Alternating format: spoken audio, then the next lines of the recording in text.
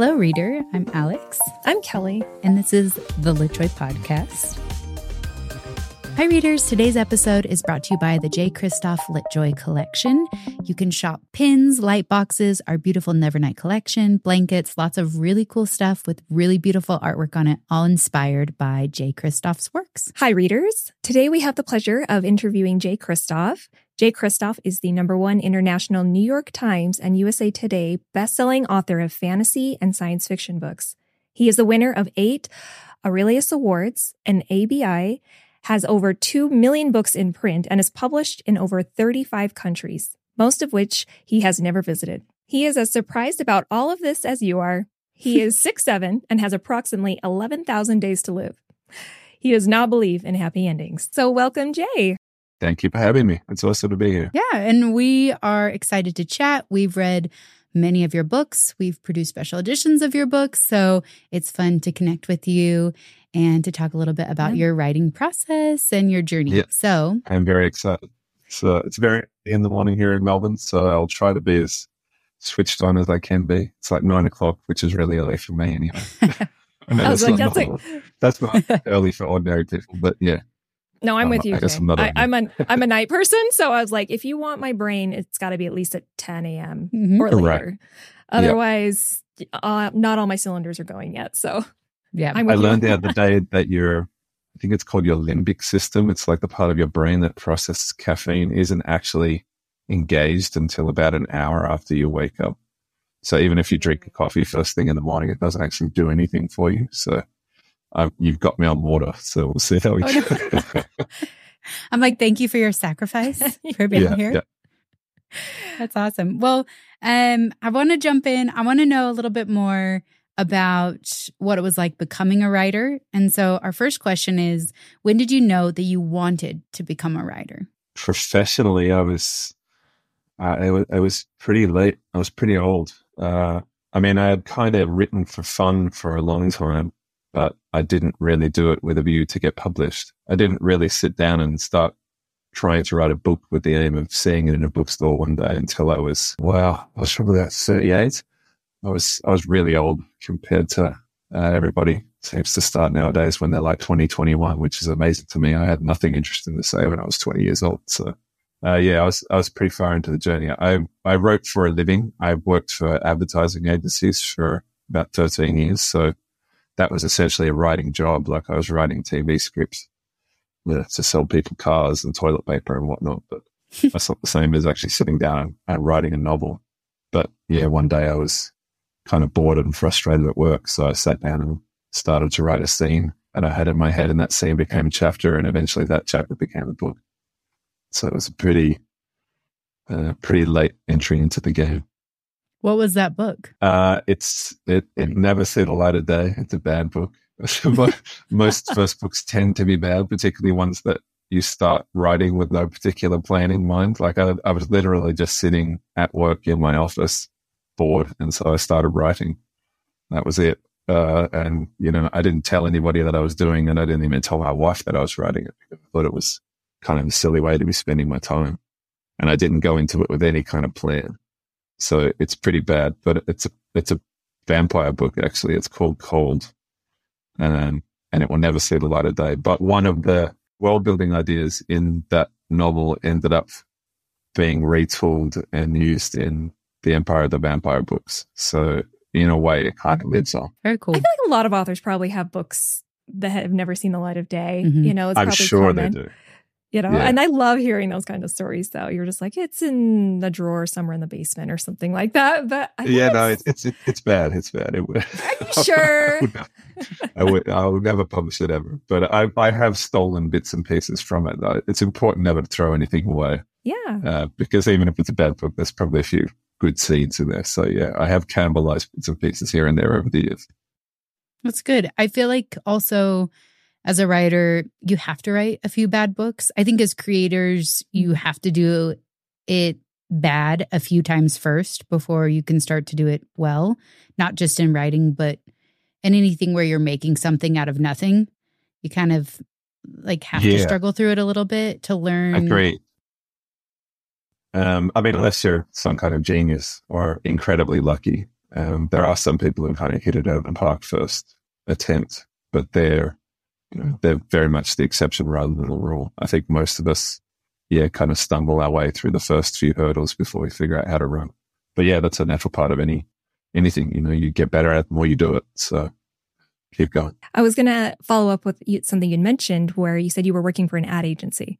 And I wanted to kind of hear about some of your job and career before becoming an author and how any of those jobs have played into any of the books you've possibly written, or have they not? I mean, it certainly makes me appreciative of being able to do what I do now for a living.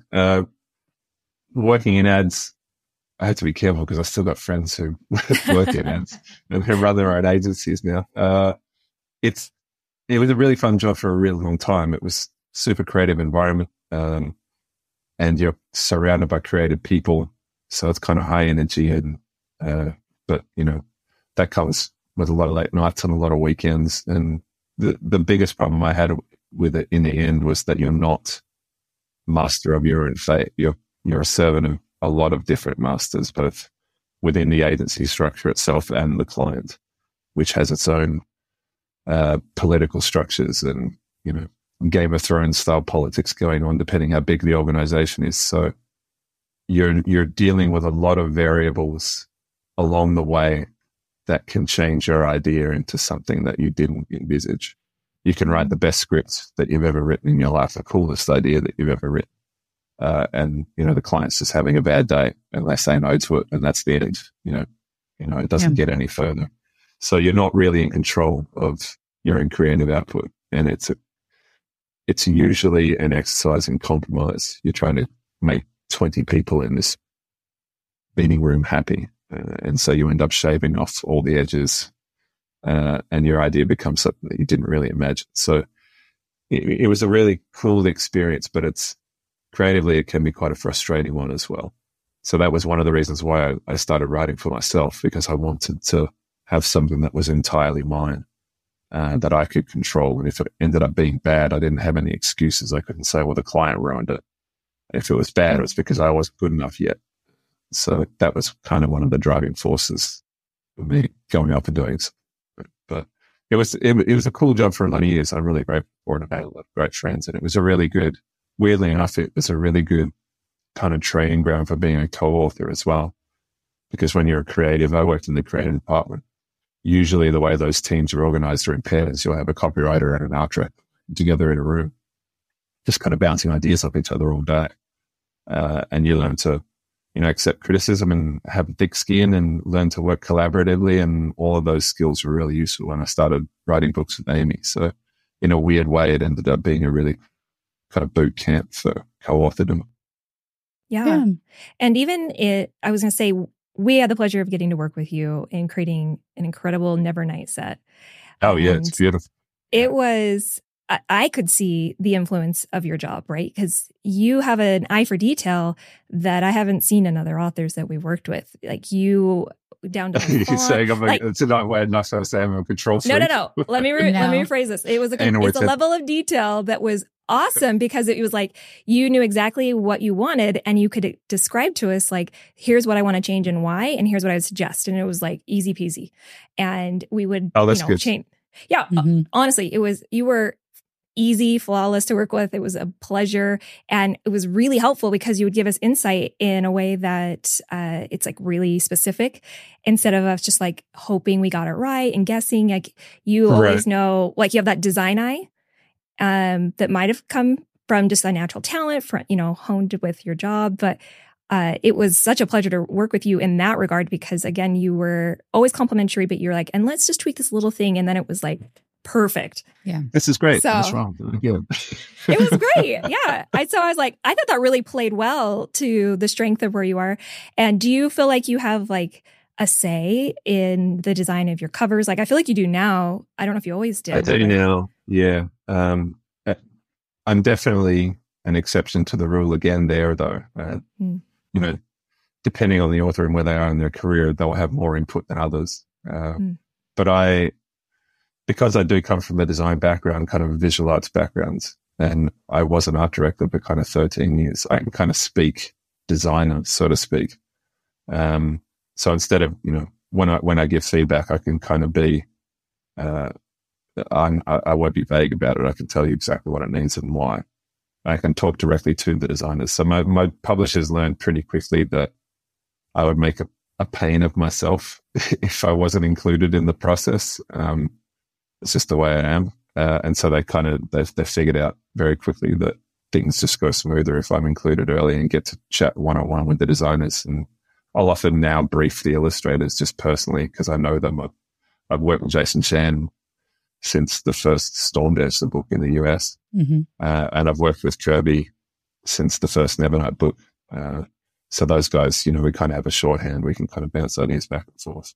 And Michaela, who's the designer for Harper Voyager, she's, one of the best designers that I've ever worked with. She's just super switched on. She just gets it. And, coming from a design background, we kind of talk the same language. So yeah, I do get a lot more input, even in, not just in cover design, but kind of internal design, the different logo devices we're using and which map artists we draw and whatnot. I'm pretty heavily involved in all of that stuff now. But that's because, like I say, my publisher figured out that I make a pain in the butt of myself if I'm not included early. So yeah, you have a talent. Yes, it's a talent. Right. I was like, you're not just a writer. Yeah.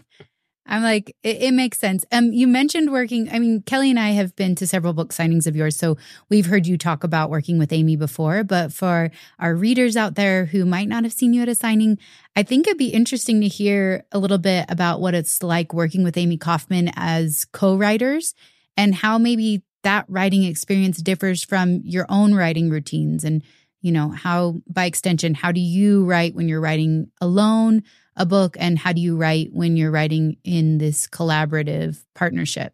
And if I'm going to jump in, how did it even happen? Like, how did this come about? And then all Start the at rest. The beginning. Yeah, I'm like, we'll sit back for the backstory. Yeah, sure. So Amy and I, we met through a friend of hers, a colleague of hers and a friend of mine. It's a weird story, but it's a fun one. So when you're a foreign national earning money in the United States, professionally and regularly, you basically need a social security number for foreign residents. It's called an ITIN, International Tax Identification Number. And you get this by dealing with the IRS. I don't know if you've ever dealt much with the IRS before. Oh, yeah. We own a business. So, yeah sure. It's pretty convoluted and complicated process to get this number. And it took me about 3 or 4 attempts to get it, but I eventually figured it out. And Amy her first novel was coming out about 6 months after mine was.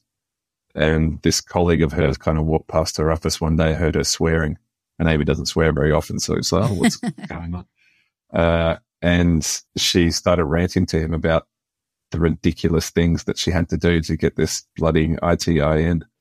And he said, well, I happen to know someone who just did this exact thing. Why don't I give you his email address and you can shoot him an email and ask him what the secret password is. So yeah, she just emailed me out of the blue and said, hey, Nick, I'm an author and I'm trying to get this thing done and you apparently know how. So we got together and had brunch, and after that we just started getting together every month because we were kind of both baby authors living in Melbourne. We didn't really know one else in the community. So we were just sounding boards for each other. We would get together and talk about where we're at in the publishing journey and ask questions about each other that we were too embarrassed to ask our editors and whatever. We just became friends. And after about 6 months of that, Amy came in one morning and said that she had a dream that we wrote a book together. She couldn't remember what the book was about, but she remembered that it was written in email format. It was like 2 characters just emailing each other back and forth. And so we just started kicking around the idea of what a book like that might actually be. And through a very kind of convoluted process, that's basically what became Illuminae. So yeah, it started as a dream, which is awesome. I didn't know that. Yeah. That's amazing. So how long have you and Amy known each other? We started getting together and having brunch. Wow, I would say probably 2013. It's probably like 10 years ago. I should check my photos and see when the first time we actually met up was. Actually, yeah, probably really early 2013. It's been like 10 years. And yeah, we started working on Illuminae in 2013 as well. Yeah, Illuminae is still like one of the best sci-fi on my list, top of my list. Absolutely. Yeah, I still love those books. It's weird. I was looking through them the other day. I was rearranging my bookshelves, and because I got new carpets in the study, so I had to pull everything off and put it on again. It took about 7,000 years. But I was just kind of took the books off the shelves as I was doing it, and I kind of went through them, and I was like, yeah, this book is actually still really cool. I'm really proud of what we did. We did some weird stuff, but it was cool. Yes, insofar as what it's like working together as opposed to solo, I mean, it's a lot more fun. You're not just sitting in a room by yourself, kind of talking to people in your head. You've got someone there that you can bounce ideas off and kind of get immediate creative feedback from. The way Amy and I usually work was we would go to a pub together. Amy doesn't drink, but I do. So she would just kind of sit there and watch me drink. About drink number 4 was when the magic starts to happen. And we would just kind of bounce ideas back and forth off each other. We would write about 100 pages in advance, figure out exactly what needed to happen in those 100 pages, and then break them up into POVs, and then break apart and go away and do our individual pieces. So, and then reconvene after 100 pages. We figured out that if we plotted too much further than that, we would inevitably think of a cooler idea. Someone would text somebody else at 3 o'clock in the morning and say, hey, wouldn't it be cool if we did this instead? And inevitably this was a better idea. So if you plot like 400 pages of a novel and then 50 pages in, you change your mind, those 350 pages of plot just get thrown out the window. So we figured out about 100 pages at a time was the sweet spot. And yeah, then we were just going right up POV bits. Yeah. Do you do that with your own writing, or do you plot all the way through beginning to end? I plot basically up to the 3/4 mark nowadays. I like the ends still to be able to surprise me. The fun part of writing for me is when the book does something that even I didn't expect, because I figure if that surprises me, it's probably going to surprise the reader as well.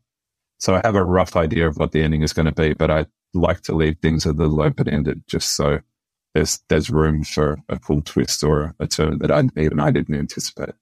But originally I didn't plot at all. I was a total fly by the seat of your pants writer when I wrote alone. Like the entire Nevernight trilogy, I didn't plot any of that. I would just sit down and write every day. Just made it up, the whole thing as I went along. What? I'm like, when did you know who the author of the Nevernight series, or I guess the Nevernight books, the narrator? When did you know who that was? I had to decide that when I was finishing book 2. Up until that point, it could have been any one of 3 characters. It could have been... Oh my gosh. I don't know if it's spoilering. It could have been Mr. Kindly. Mr. Kindly was a possibility. Trick was a possibility. And Mercurio was a possibility. For the longest time, I thought it was going to be Mr. Kindly. Interesting. I had no idea. How would he use a pen? I have logistical questions. Go with the magic. That's an excellent question. It's probably a good idea that I did. I don't know, he grew in his power or something. He could manipulate things now. It's like a superpower you wish you had, that I could just like make the story appear. Maybe he's just narrating to someone else, a very faithful scribe sitting in the writing everything down. He's narrating to Trick. Yeah. Yeah, exactly. It's a whole thing. So yeah, for it wasn't until I started working on Empire that I really sat down and started to plot books, because I was finding that when I was just pantsing it, I was taking too many wrong turns. Like the Empire books are just, longer and more complicated than anything that I've written before. So if I took a wrong turn, I would end up wasting a lot more time than was feasible. So in the end, I decided that I had to sit down and, figure out exactly what was going to happen. So I didn't keep turning off into cul-de-sacs. And weirdly enough, the plotting that I had learned, I basically learned how to plot in advance working with Amy. So a lot of that skill set kind of came in handy when I started plotting my own work as well. Yeah. I kind of got that impression from you and Amy, and just seeing interviews with both of you, that Amy seems to be this person who can bring such structure to a process. And was that your experience? Because I know she mentioned she was like, I definitely like structure a lot of the cadence of our writing and getting the book done and like hitting those deadlines. And so I'm curious if that's from your perspective, how it felt in co-writing with her. Yeah, she's definitely the organizational brain. Yeah, she's Yeah, I mean, in terms of deadline and stuff like that, we're both pretty good. I think when you're working with a co-author in particular, you want to hit your targets, because otherwise your co-author is just sitting around waiting for you to do the bit that they need you to do before they can do theirs. So it's kind of disrespectful if you drag your feet and don't get your stuff on time. But yeah, she's got a very analytical and organizational mind. I'm kind of I don't want to say stereotypical creative.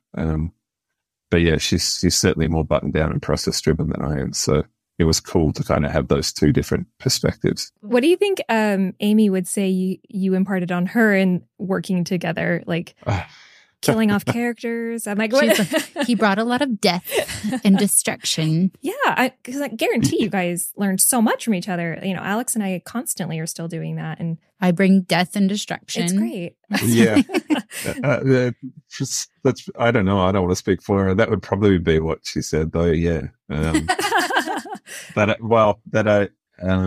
guess I maybe imparted the value of, heavy moments of storytelling, bad things happening to characters, not being afraid to break the thing that you've built. I guess there's a touch of darkness that runs through my writing that, maybe wasn't present in hers. Although that said, like Amy, some of the things that happen in Illuminate, for example, the bad stuff, like that was all Amy. She has this angelic countenance and people think that she's super sweet, but she can bring the evil when she wants to, make no mistake. I remember we did have this big, it wasn't really an argument. Amy and I have never had a fight, is the weird thing. We've never really got into an argument about the way the book should go. We've had discussions, we've had disagreements, but we've never, lost temper with each other or anything like that. But we had a big debate, I guess. We were away on a writing retreat with a bunch of other authors, and we were plotting the end of the Illuminate trilogy. We were writing like the finale of Obsidio. And basically I wanted to kill off a bunch of the characters. Because I'm a very big believer in, victory without sacrifice is meaningless as a storytelling maxim. And Amy didn't want to. She felt that was kind of breaking the promise of the book, because, in the first one you see that Ezra is dead, but he's not. It's all good. And so kind of shifting tone for the third book and poleaxing a whole bunch of your faves, she felt like that was kind of a break in tone.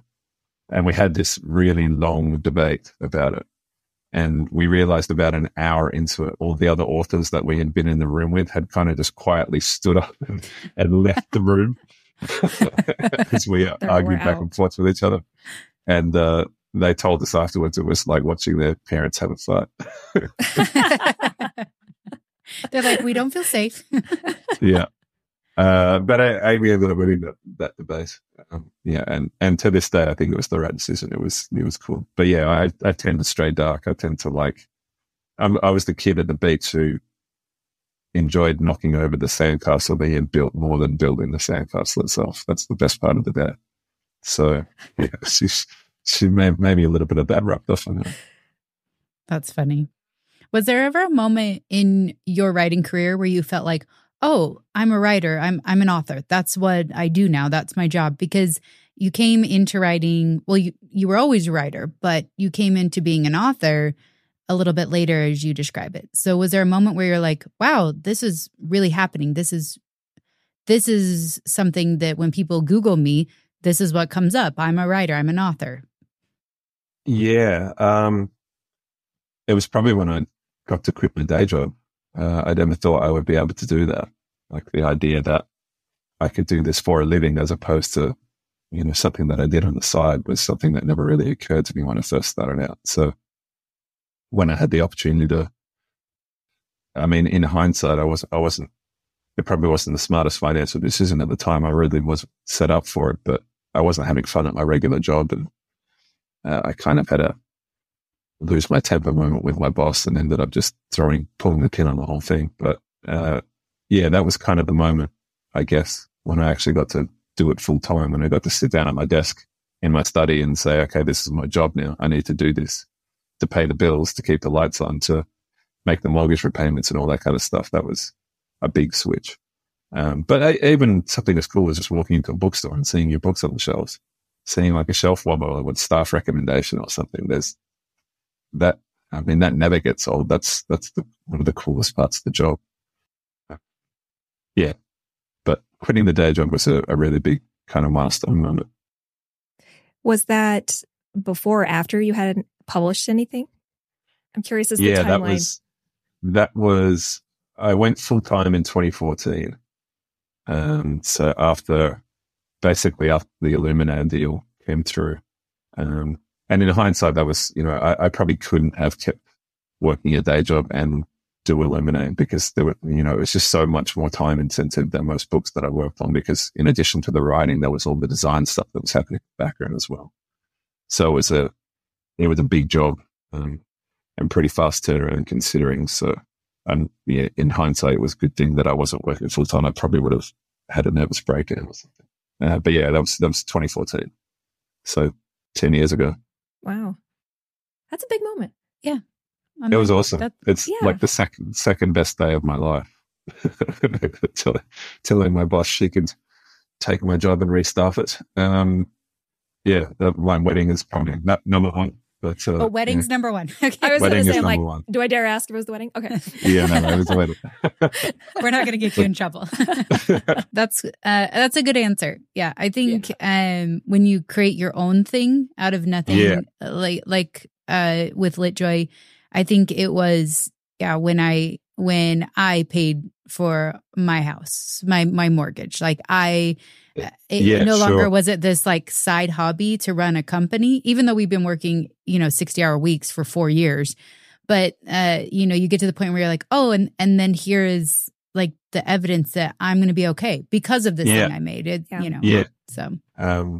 Like Stephen King has that great saying. It's like, I'm paraphrasing here basically, but it's like if you wrote a thing, you got paid for the thing and you used that payment to pay your light bill or something like that, to keep your lights turned on, and you're a professional writer. It is a cool moment. Was that on writing? That sounds familiar. And I think it is. I think it is on writing. That's one of my favorite crafts. That's it's a good one, and it's kind of autobiographical, and too, which he's a really interesting person, and so it works for him. Yeah, it's a pretty amazing journey that he was on, and he's had some pretty extraordinary things happen to him. I think he would be like of any author if I met them, and I was gonna go full fangirl a little bit. Like I think Stephen King would be that guy. I would probably just lose my tiny mind. I'm manifesting that in some scenario, you get to meet Stephen King. Just bump into him in the airport. Yeah, he came to Utah, and we saw him. We saw him and at a signing. Wow. It was like a full auditorium packed, of course. Oh yeah, okay. And he is a hoot. He is just authentic, down to earth. Just says it exactly how he feels it. I don't know how to explain him. Just salt of the earth kind of a person. Very much. Yeah, so. He was in like Reeboks and Costco jeans. He was just like very chill. He was great, and you could just tell immediately that he is very much aware of his own hubris. Like he knows that he's going to die like everybody else. That's kind of there wasn't ego in the game, but he was just a fabulous speaker. He's so interesting to listen to, and that was one of my favorite signings we've ever been to. It was just to experience like his genius. Yeah, so, I mean, that was cool. He's an extraordinary. It sounds like he's one of your favorite authors. Yes. Do you have a specific book that just like really made an impression on you of his books?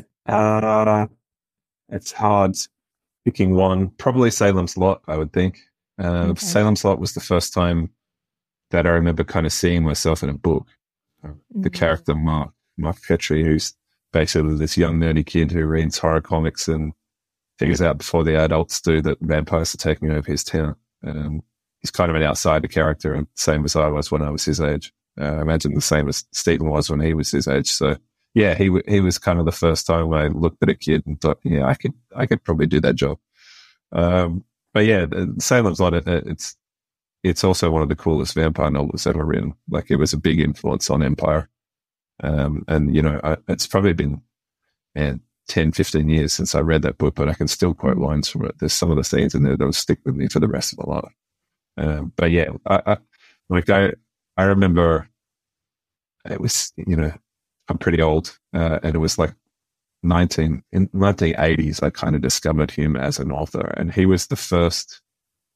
He kind of introduced me to the concept of an author. Like, I knew what books were before then, but I didn't really understand conceptually that people created them, and that a person would make a lot of books and they were all kind of the same. But you would walk into a news agency back then and there would just be a row in of Stephen King novels because he was bigger than Jesus. And I kind of realized, this is all the work of one guy. And if I like one of his books, I'm probably going to like the others of his books. So I should read all of his books. So yeah, conceptually, he was the first author that kind of lived in my head. Yeah. So you mentioned seeing yourself in Mark as a character, and I'm interested from the characters in your books, you've written some pretty formidable and memorable characters. And I am curious, is there any one of your characters that you would want to meet in real life? Or by extension, was there a favorite character to write? I know that's like picking your favorite kid that it's hard to do. So. And any author work that's old is probably going to tell you that the character they're writing right now. Yeah. I mean, ones that, aside from the ones that I'm working on right now, like I love Empire. It's the coolest series that I've ever written. I think Empire the Vampire is the best book that I've ever written.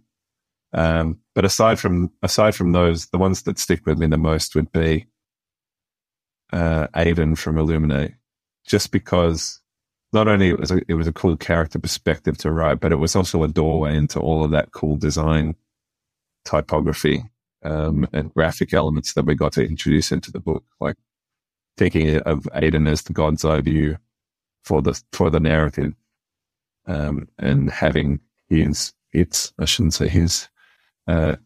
damage kind of affects the way that typography and design elements played out on the page was kind of a light bulb moment of that whole series that opened up the door to what it became. So yeah, it was just a really fun space to play in creatively. Sorry, go on. I just wanted to say with Aiden specifically, when I read Illuminate the first time, I listened to it and read the book. So yeah, me too. Sure. Yeah. So I was in a fully immersive experience of like, I was listening and turning the pages. And I got to the page where I think it says I am, but just I am over and over again. Right. And it's Aiden's page. And I just started weeping. Oh, wow. and I just thought that was such an interesting, visceral, like emotional response to this AI. And I think that's the part of the book where like I got it. Like I understood that character and understood how it does have this humanity to it, which is disturbing and interesting. But also, yeah, it just, I felt for that fake character, which all characters are fake, but you know what I mean. Yeah, sure. So, I mean, that's a really high compliment. Thanks for letting me know. It's a weird thing to be pleased that you made someone cry. But, it's not that weird.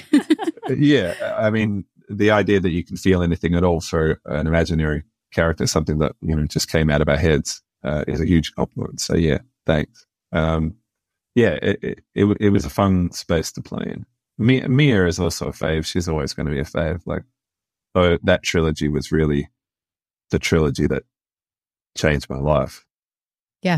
Mia is the reason why I stayed a full-time author rather than just a guy who quit his day job for a couple of years and then had to go back. Nevernight was really transformative in that sense. And I meet readers even to this day. I mean, the first Nevernight book came out in 2016, I think. People are still discovering that series today. So it has had a longevity, and she's had an impact that no one imagined. Like no one understood we were working with when I first started writing that book. So yeah, she's a fave. Yeah. I find that oftentimes, I mean, I think every author does and doesn't write their book hoping that it'll be something as prolific or like influential as Mia. Like you always kind of hope, but then you also don't set the expectation. I feel like it could kill the story dead. It's like hoping to win the lottery. Yeah. Yeah. But it's good. Like, I mean, yes, hoping to win the lottery, but you bought most of the tickets. Like that's like, it's a great book. They're fantastic. I mean, immediately when we started doing special editions, I was like, okay, we did Lainey's and I love Stranger Dreamer and that will forever be, I think Stranger Dreamer might be one of the best fantasies of all time. I think she's the best fantasy author working today. She's my favorite fantasy author. Really? Yeah, I love Lainey. I love Lainey. She's incredible. I know. I immediately followed it up though, and I was like, "Well, now we need to talk to Jay Kristoff because I want to do Nevernight." And then I kept making everyone in the team read Nevernight, and they're like, "It's a lot," and I was like, "It's so great, right?" Apologies to the tape. Yeah. Oh no. I was like, "You're all gonna be okay. We'll pay you more for therapy. It'll be fine." Like, It'll be fine. Yeah. I love everything that you write because there's this epic quality to it. Yeah. It's like. This is not like a frivolous book in any sense. Any book that you write, it's got so much depth to it and it's so thought out. Like there's so many nuances and in Nevernight particularly, the footnotes. Oh yeah, let's talk about the footnotes. I was like, that just made the book even better. It was already incredible. And then I was just like, this is amazing. Also had to read and listen at the same time because of the footnotes for that one. So that...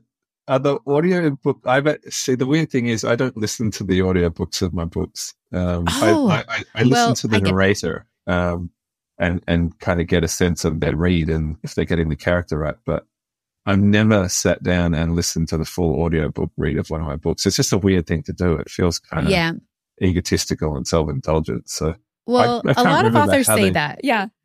The footnotes in the audiobook of Nevernight, did they? He just reads them. Oh, okay. He's fantastic. He's a fantastic reader. Sorry, Kelly, you can. Sorry, I just said I actually didn't realize it was footnotes for a minute. The way the audio reads, and then when I opened the book, I was like, "Oh, this makes more sense." Like seeing the two. And he kind of slightly changes the cadence of his voice, so that you kind of know once I got through the first maybe like 10 chapters of listening, then which Kelly and I just as like a FYI, we listen to a lot of audiobooks because we work so much. And so a lot of times we're consuming books through audio. And I found that by the time I got to about chapter 10, I could tell the difference in the cadence of his voice when he went into a footnote. And usually it ended up like you could tell it was a footnote by like the second or third sentence when they're talking about like some guy who owns a bar and like was castrated. And you're all, oh, this is a footnote. It doesn't have anything to do with plot. And you're like, perfect. Okay, great. But I am curious, when did you decide, was it like you having these thoughts and you're like, I'm just going to put that down. And then you're like, these should become footnotes. Or did you know from like the first chapter that you're like, I need footnotes? When did you kind of get that impression?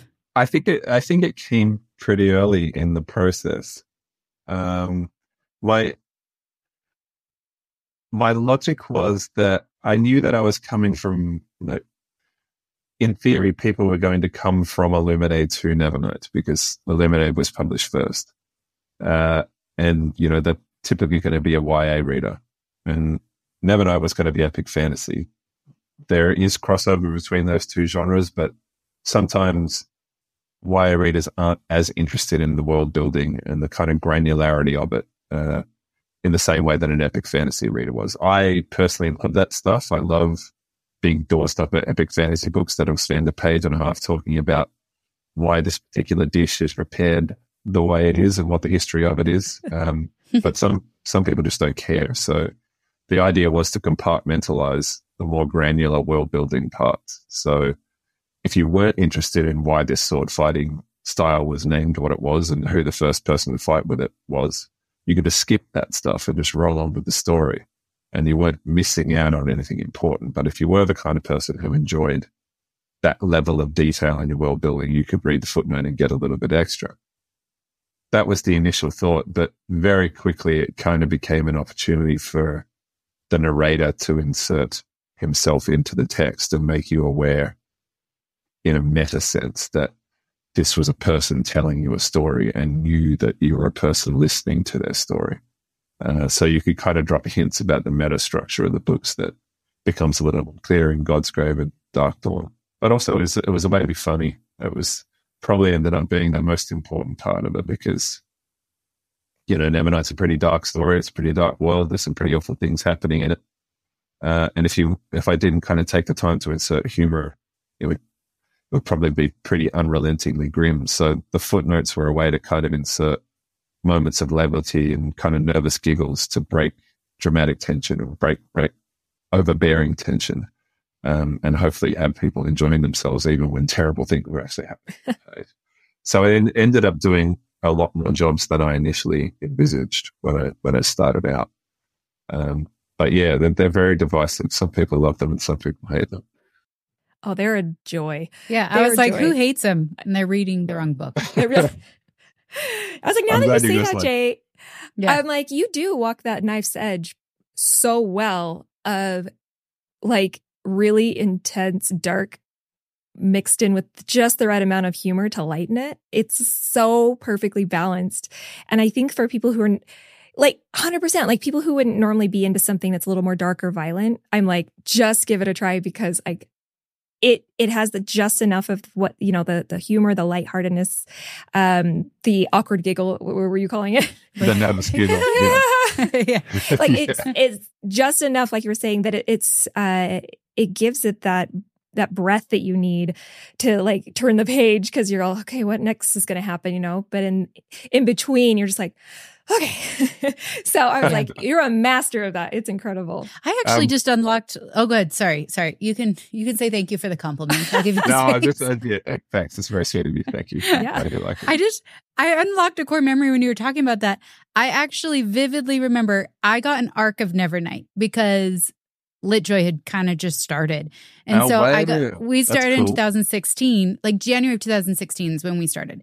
And I got an arc of Nevernight and I'm just like dying because I hadn't read Illumina yet, but I had next to my bed just like a orange pencil, like a colored pencil that my kid had left there. Yep. And I actually color pencil highlighted throughout the whole book lines that I loved. And so now I've defaced a copy of Nevernight. That arc is probably worth something. That's probably worth some money. Yeah. Yeah. There's one arc in particular. It was like the UK did it. It was the arc before the arc. It has like 2 birds on it. They're very rare. They only made a couple of hundred of them, I think. I saw them selling for some ridiculous amount of money the other day. That's kind of cool. Yeah, I mean it's cool, but just for any reader who, yeah, I'm really sorry, but kind of not. It's always mine.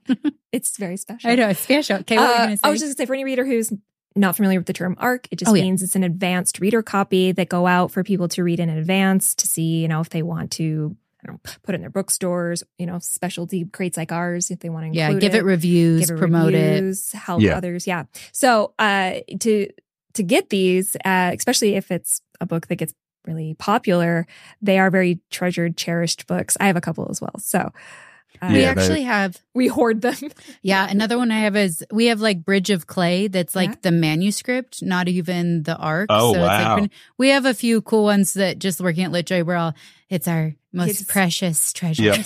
Save this if the house catches fire. The Bridge of Clay arc and the dog and the kids and then run. In that order. Yeah. That's funny.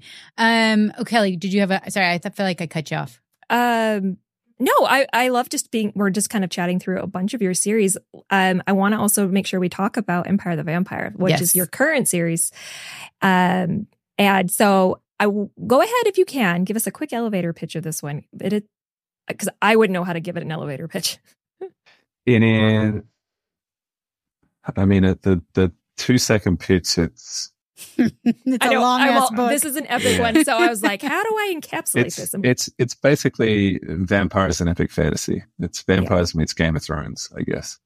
So it's set in a world where the sun doesn't shine as brightly anymore. The sun still comes up, it still rises and sets, but it doesn't have the same level of intensity. And it's kind of a faux medieval European world in which vampires are real, and they've figured out that the sun doesn't burn them the way it used to, so they can walk around freely during the day. They're not as strong as they are at night, but they can still walk around. And they basically just start rising up around this country and slowly taking it over. And the story centers around a guy named Gabriel de Leon, who is the last surviving member of a monastic order of monster hunters. And he begins the book in captivity of a group of vampires, and they kind of charge him with telling the story of his life. So the first novel is kind of dual timeline. He splits his time between telling the story of when he was a young boy and he was first indoctrinated into the order, and when he's a much older man and he's dragged into a quest kind of against his will to look for a way to bring the sun back to the sky. And the tale kind of bounces back and forth between young Gabe and young kind of idealist, God-fearing, faithful, believes he can change the world, plucky Gabe, to old, jaded, bitter, alcoholic, weight of the world on his shoulders Gabe. And hopefully throughout the course of the novel, you're wondering how this boy turned into this old, grumpy man. And yeah, it's basically the story of trying to bring the sun back to the sky. So yeah, vampires meets Game of Thrones. There you go. Perfect. I want to know also how long it took you to conceptualize this, because from my point of view, it sounds like vampires have been rolling around in the noggin for a while. Yeah. And so I'm like, tell me the arc of how this all began and when. Yeah, well, like I said, the first book that I ever wrote was a vampire novel, but that was also like in the middle of Twilight, well, kind of the tail end of Twilight hysteria. So vampires have very much played out at that point. But I've loved them ever since I was a kid. I've always wanted to write a vampire novel. So I kind of waited until the furor had died down and picked my spot to try and bring them back.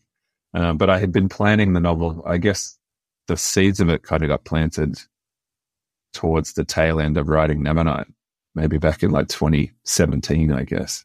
I started kicking around ideas. I usually start with a few visual ideas. Like I'm a kind of visually minded writer, and I'll have images that kind of pop up into my head and I'll build narratives around them. So games started popping up in my head. Yeah, maybe 2017. And I pitched the idea to my agent and he liked it and we went from there. But in terms of the writing process, it probably took, I'm going to say 3 years to write that book. Not constant 3 years. Like I was working on other projects as well. We were wrapping up. We're writing Aurora, and I was working on the Lifelike series as well. So I had other things on my plate, but over the course of about 3 years, that novel kind of came into the shape that it ended up being. It was the hardest book that I've ever written in my life. It was the most complicated just in terms of scale and scope and word count. But also the places that I went thematically were a little bit heavier than places that I had been before. So it was a super fun and super unfun book to write at the same time. But yeah, I'm super proud of it. I think it's the best thing that I've ever written. So yeah, it was worth it in the end. Yeah. I was like, it's incredible. I was like reading it, you can see the difference, obviously from your other books in the writing style. And it is, again, epic, as you would say. So you're getting a lot of that backstory and those details. Sure. And just really setting the stage, which is amazing. Because it's just, like you said, it's like I could feel like I was there. I could just almost see the breath in the air kind of experience. And it reminded me personally, I haven't read Salem's Lot, so out of 20 list. Okay. But I've read, Anne Rice, Interview with the Vampire, and Vampire Lestat, and it had that kind of a feel to me where 100%. It just it has a different type of depth to it than, like Twilight. That's not a great example, but just any other vampire book I'd read before. And because I've read a lot, I run a book club and that was popular. Everyone wanted to read all these vampire books as they were coming out. So I read all the vampire books that were popular at the time. And then that's when I started reading Anne Rice, and I'm like, oh, this is like that's a whole different game. Yes. And that I was much more drawn to that. And so, sorry, I keep asking all these questions. You're great. I was like, okay. I love the vampire. I love that. I love the Vampire Lestat or Interview with the Vampire. Interview. They're both I think great. That's my favorite vampire novel ever written. I think Interview with the Salem's Vampire? Lot would be up there. But Interview, is an extraordinary novel. That was one of the I kind of sat down and studied the craft of 3 novels before I started writing Empire, kind of with a view to figure out how the author was doing what they were doing. One of them was Name of the Wind by Pat Rothfuss. One of them was Blood Song by Anthony Ryan. And the last one, and probably the most important, was Interview with the Vampire by the Lady Anne. In terms of the way that narrative builds and the devices that she's using, you don't even really see them. You're not really conscious of them until you kind of go in and study them in depth. But yeah, that book is truly extraordinary. It's one of my favorite novels of all time. Have you read The Vampire Lestat then as well? Or Yeah. I read up to Body Thief. Body Thief was kind of where I felt like it had run its course, and I checked it out. Like, we're done. Yeah. Anne Rice is an interesting person. When we kind of did a book club on her, and she's a very she's gone through some very different genres and kind of going in and out. Like that, she took like a turn into like more religious. Then she was like, I'm going to write BDSM. It was like erotica. Oh, okay. But like, that's what I love about her. Yeah, that she's so talented. She didn't feel confined. She was like, there's nothing like this out there that I would want to read. I'm going to write it. Yeah. And she didn't let any genre hold her back. She was just writing what she was a true badass. Oh yeah. I know. I was so sad when she was an extraordinary talent. It's very sad that we lost her. Yeah. But Empire would not exist without Interview. I say that as loudly and as often as I can. Have you seen the AMC television series of Interview with the Vampire? No, I know I haven't. I remember that. It's really, really good. It's really good. It's really good. Like, not just good. Like, I say this as I'm a uber stan of that book. It's one of my favorite books of all time. Yeah. And the bar, like, I went into it with deep skepticism. Like, I had a friend of mine tell me it was great, and she's also an Anne Rice stan. I was like, it can't be as good as you're telling me it is. It's better. It's astonishingly well made. It's a comment. It's like a meta text. It's a comment on the original novel. It's like a revisit of the original Interview in the book, set in contemporary times. And Louis is retelling the story that he told back in the 1970s. Amazing. And he's kind of being the interviewer is kind of poking and prodding him a little bit more about some of the mistruths, because he's spoken to Lestat in the intervening years. And so he knows that Louis wasn't telling the whole truth. So they're kind of re-examining the original story in the light of modern context. It's like commenting on itself. It's super meta. It's so well made. And the actors in it are just killer. Like, the actor who plays Lestat is amazing. The actor who plays Louis is amazing. Seriously, go and watch it. It's really good. I'm excited. How did they do with Claudette? Is it Claudette? All of a sudden I forgot. Claudia. She's great. Claudia. That's it. Thank you. Claudia is my favorite character in that book. She makes it. She's the catalyst. Like, the relationship between Louis and Lestat is really interesting, but the whole thing kind of, like, she's the match to the tinder. She sets everything on fire. So she's the most interesting character to me. And also conceptually, it's really cool, the idea of a grown woman trapped in a child's body, and the absolute rage and frustration that instills in her that kind of just builds to a boil over the book is really cool. So she's different in the TV series, but the same. She's not the character from the book, but she also is the character from the book. It's really interesting. And the more you say about that series, the less you say about it, the better. The more blind you go into it, the more fun you will have with it. Okay. All I will say is that it is definitely worth your time. If you're a fan of those books, if you're a fan of Anne Rice, you should watch that series. It's pretty extraordinary. It's some of the best TV that I've seen in a really long time. And season 2 is just about to come out, I think. So there's seasons. Okay, high praise. It's great. It's great. Awesome. Like, where this podcast has been brought to you by by AMC, Interview with the Vampire. Yeah. I'm excited to dive in. We'll return and we'll tell you what we thought. We'll tell you how awesome. All right. Enjoy. Yes. I love it. I feel like we talked a lot about Empire, and we've talked a lot about Nevernight. Is there any particular scene or moment in any of those books? Because you've talked about just like having that visual, you're a visual writer, and I write for fun on this side, and I actually just see scenes first as well.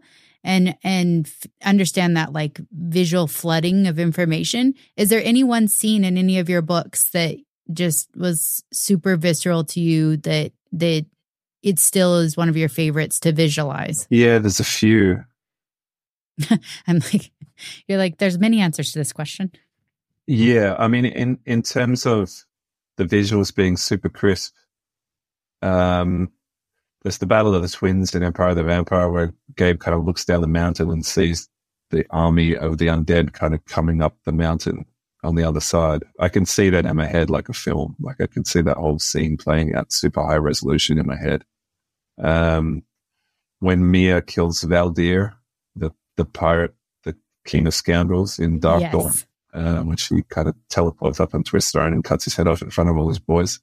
I can see that playing out in my head like a movie. That's my favorite part of the whole series. I like that. It's my favorite part. And also the firefights, the kind of space battles in Illuminae are pretty high resolution as well in my head. Like everything exists in a visual format, but some is kind of clearer and more defined than others. I learned only recently that not everybody sees that way in their head. Like you said, Alex, that you're a visual thinker as well. I didn't realize that not everybody sees pictures in their heads the way that I do. I saw a poll on Twitter. It was like 5 apples kind of laid out in a row, and the one on the far left was kind of photoreal, high resolution.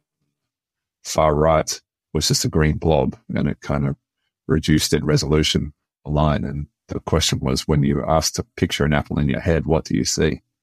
And I thought everyone just saw the one on the left. They just see an apple-like photo in the head. But apparently not everyone does. It was a real revelation for me. I didn't really understand that not everyone has the same kind of visual brain that I do.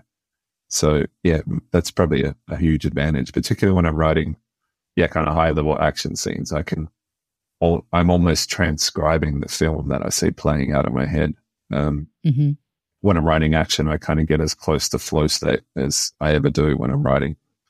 I'm just kind of stream of consciousness writing, describing the film that I see playing on the inside of my eyelids. So, yeah, probably pretty lucky in that respect. But yeah, Battle of the Twins, Assassination of Valdir, and some of the firefights in Illuminae would be the sharpest. Sorry, I was just thinking about how I think that why we're so drawn, like Alex and I in particular, which I think we could say a lot of your fans are drawn to your books because one, you're a visual thinker as well, but 2, you curate your books different than any other author I've met. And I mean this in the best way.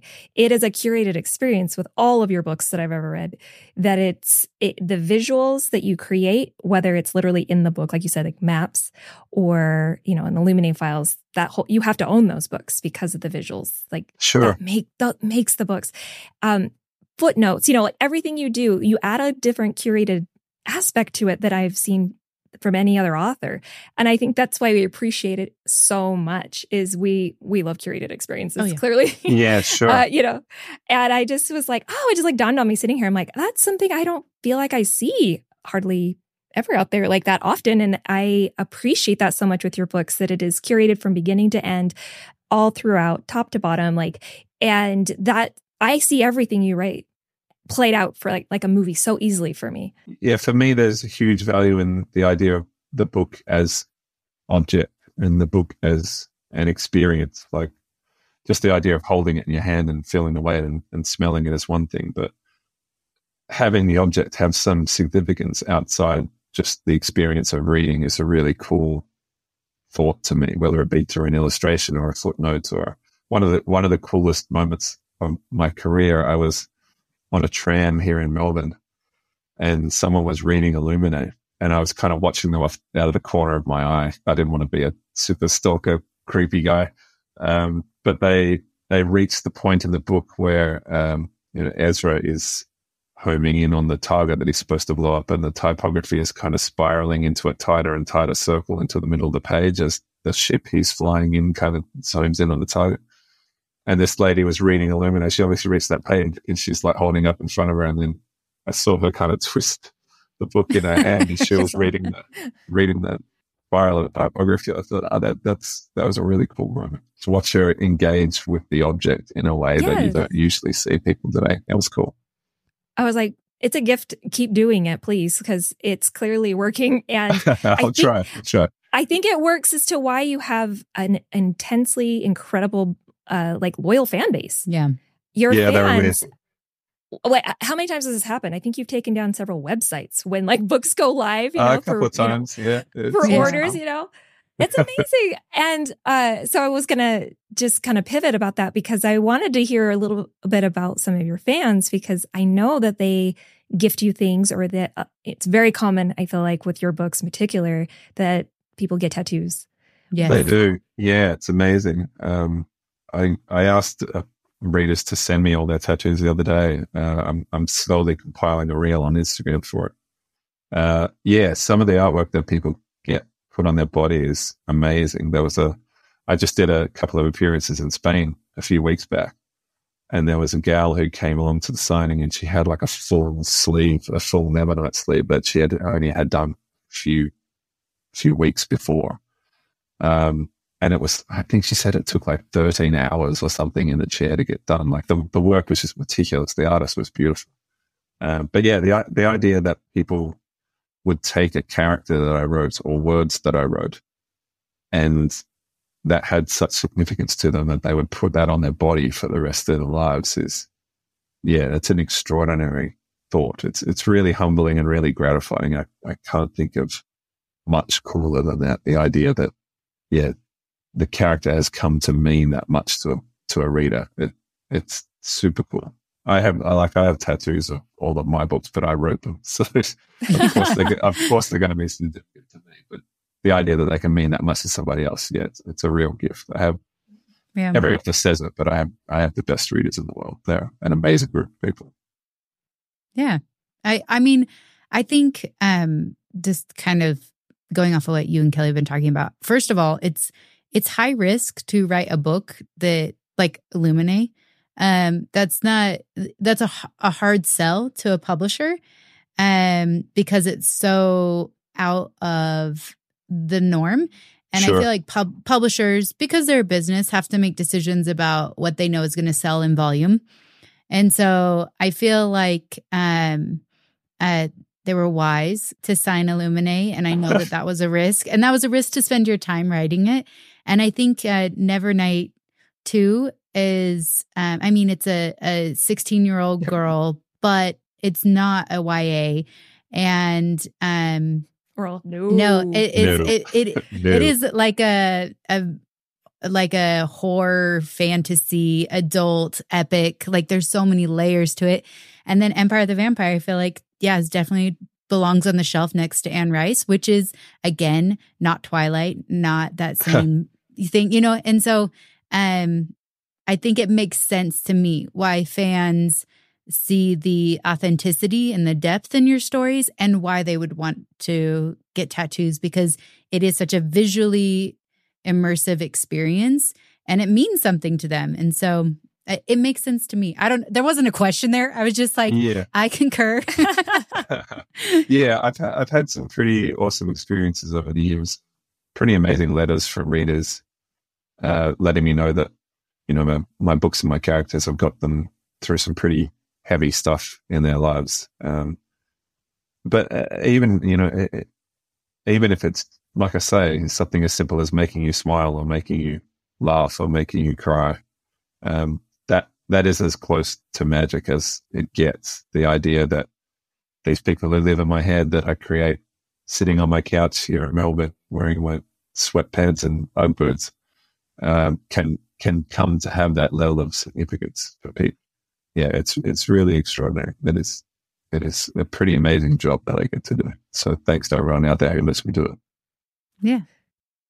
That's incredible. I just really think, we've known you off and on at LitJoy, but before then, when you were just, when you were not there coming to Utah and we got to meet you, things like that, there's just something so authentic, I feel like, about you that these fans, your fan base, it's like, in my mind, getting tattoos because they want to connect with you, right? They want to connect Sure. with you and your characters. It's kind of a combo. I think it's just such a beautiful gift that you are able to take such authentic characters, put them in these books, while somehow, again, let knife edge of violent and intense, these dark things happening. Also really sexy. Sexy. Yeah. There's always Good, a good little good. spice. Yeah. Yeah. But yeah, I'm like, we don't have any questions. We're just like, No we questions. love your stuff. I was like, We're fans. Thank you. It's really sweet of you. Thank you. I really appreciate it. It's awesome. And yeah, it is really gratifying to meet readers. Like, meeting readers is the best part of the job. Being on tour isn't all that fun. It's kind of 22 hours of not much fun. You're in an airport, you're in a cab, you're in a hotel. But actually meeting readers and getting to see the look on people's faces and hear the stories they tell you and show you their tats or tell you some family anecdote about how they met their husband in a bookstore reading them out or whatever. Yeah, and that is the best part of the job. So I'm intensely grateful to the readers who let me do this because it is the best job that I've ever had. It's extraordinary that I get to tell stories for a living. So to everyone out there who's read one of my books or pushed it into the hands of a friend or got a tattoo or whatever, yeah, thank you. Because, yeah, you let me do this. I couldn't do it without you. Awesome. Well, we have just kind of 3 final questions that we like to ask a lot of our authors that we interview. Sure. The first one is, if you could sit down and have coffee with any author, living or deceased, who would it be and why? We talked about Stephen and Anne, and I'm on first name basis with both of them. Oh, good, good. You put in a good word for me. Any author living or dead. Yeah. And it could be bourbon, not coffee. It would probably be Douglas Adams, I think. Really? Yeah. Oh, Yeah. I love Douglas Adams. I love Hitchhiker's Guide. I know. it is good. It's the best, one of the best. Yeah, I think it's probably my favorite sci-fi ever written. But also he was an incredibly interesting character. He was just an interesting man. It would be cool to just sit and talk, not even talk shop with him, just talk about life. Yeah, he was smart. He was funny. He was insightful. He was irreverent. He was a character, a real character. So yeah, he would be my pick. But Stephen as well. If that opportunity presented itself, you'd be okay. I would. You're all right. I would be trying very hard not to turn into a puddle. I'm sure. Like he's the guy. He's the reason why I'm an author. Just having the opportunity to tell him that, and I'm sure he gets told things like that all the time. But yeah, it would be cool just to let him know what an incredible influence he was on me, and just a generation of writers, I'm sure. So yeah, we're gonna get him to blurb your book. I know, I'm sure. We've got power, energetic power, something. Nice. We'll put it out there. Everyone listening, tweet Stephen. Yeah. We're gonna get hashtag manifest. Yep. Yeah. We can do this. Let's do it. Let's get put the Swifties on it. I feel like the they Swifties could will help. solve it. Yes. Oh yes, they have the power. Okay, next question. What are you reading right now? Mm-hmm. I am reading a manuscript for a friend. A lot of my reading these days is spent reading for friends. But I'm also reading a book called Dark Air by C.S. Pacat, which came out not so long ago. I think it came out at the start of November. Because I read the manuscript in its early form, but I hadn't actually read the finished copy. So I'm reading the finished copy now. It arrived in my postbox a few days ago. So that's her name is C.S. Pacat. She's the author of the Captive Prince series, and she's doing a YA fantasy series. The first one was called Dark Rise, and part 2, Dark Air, came out in November. So yeah, I'm reading the final copy of that, seeing whether she listened to the changes that I suggested that she did. That's funny. She did. She listened to most of them. You're like, she did, just so you know. You're all, she listened. Yeah. I feel like I would do that too. So I'm like, totally get it. Yeah. You just ignore what I said. Sure, whatever. No big deal. I'm like, that's the story of my life. I like to give advice. That's what I'm naturally good at. Yeah, sure. I mean, it wasn't unsolicited advice. She did ask me for my She opinion. did solicit. The door to our house says, hey, you should change that thing. Change the whole thing. It's not working. No, yeah, I'm one of her beta readers. So yeah, she's an amazing author. You should check her stuff out. I am. I'm reading the first series because you emailed me about it. Amazing. Oh, of course. Yes. It's very contentious. A very contentious series. But also a huge fandom. Like, the Captain Prince fandom makes the Nevernight fandom look like kindergartners. Like they're full on. So yeah, I hope you're enjoying it. Yeah. It's been very entertaining. We do have one final question, which I feel like you've given lots of recommendations. So you can just say, refer to my last recommendation. But we do have as a final question, what book do you recommend to anyone? So just a general book to anyone. Yeah, it is a tricky one. My favorite fantasy novel in recent years is Stray's Dreamer. I think Laini Taylor. Yeah, she's my favorite fantasy author, I think, of all time. She's extraordinary. Like, I've read a lot of fantasy at this point, and I can kind of see, you can kind of see the strings. You can see the engine underneath the hood. You figure out what's happening and why reasonably quickly. Laini, I can't make sense of what it's not she even does a vehicle. Like you go to like a different dimension. Yeah, agreed. She's an extraordinary talent, but even on a prose level, like she can describe something as simple as a kiss, and it can go for like a page and a half, and you realize at the end, she has a way of casting almost a spell with her words. She's truly extraordinary. So Strange the Dreamer is a book that I recommend to everybody. House of Leaves by Mark Danielewski is also a book that I recommend to everybody. It's going back to what I was saying before, as far as book as object, book as experience, it's probably the most well-constructed book in that sense. It kind of breaks the idea almost of what a book can be and should do. It's like a tactile experience as well as a narrative experience. It's a book within a book within a book. It's operating on levels that truly extraordinary. So if you haven't read that, it's an amazing it's kind of a horror novel, I guess is the best way to describe it. But it does similar things that we did with Illuminate. I didn't even know that House of Leaves existed when we were working on Illuminate. And a friend of ours, Marie Lou, I sent her the initial manuscript for Illuminate, and she wrote back and says, like, have you guys read House of Leaves? If not, you should. And I kind of went away and read it after we did the first Illuminate novel. And yeah, it sounds kind of wanky to say this, but it's not really a book. It's an experience. I know how terribly pretentious that sounds, but yeah, it's an extraordinary piece of work. So yeah, it's one of my favorite books ever. I love this. I'm adding that to my to be read. House of Leaves. House of Leaves. Yeah. Final question. What are you working on personally right now? And what can you tell our listeners as to what to expect from you in the next upcoming year? So I'm working on the third Empire of the Vampire novel. Number 2 is all kind of done and dusted. And I think it's off to the printers very, very soon, if not already. I'm working my way through book 3. I'm trying to get 100,000 words done by Christmas. So keep your fingers crossed for me so I can take a couple of weeks off. That's going really well. We also announced a couple of weeks ago, I've done a little bit of work for DC Comics. I was like a comic book fan since I was a little kid. And I'm buddies with one of the bigger authors at DC, a guy named Tom Taylor.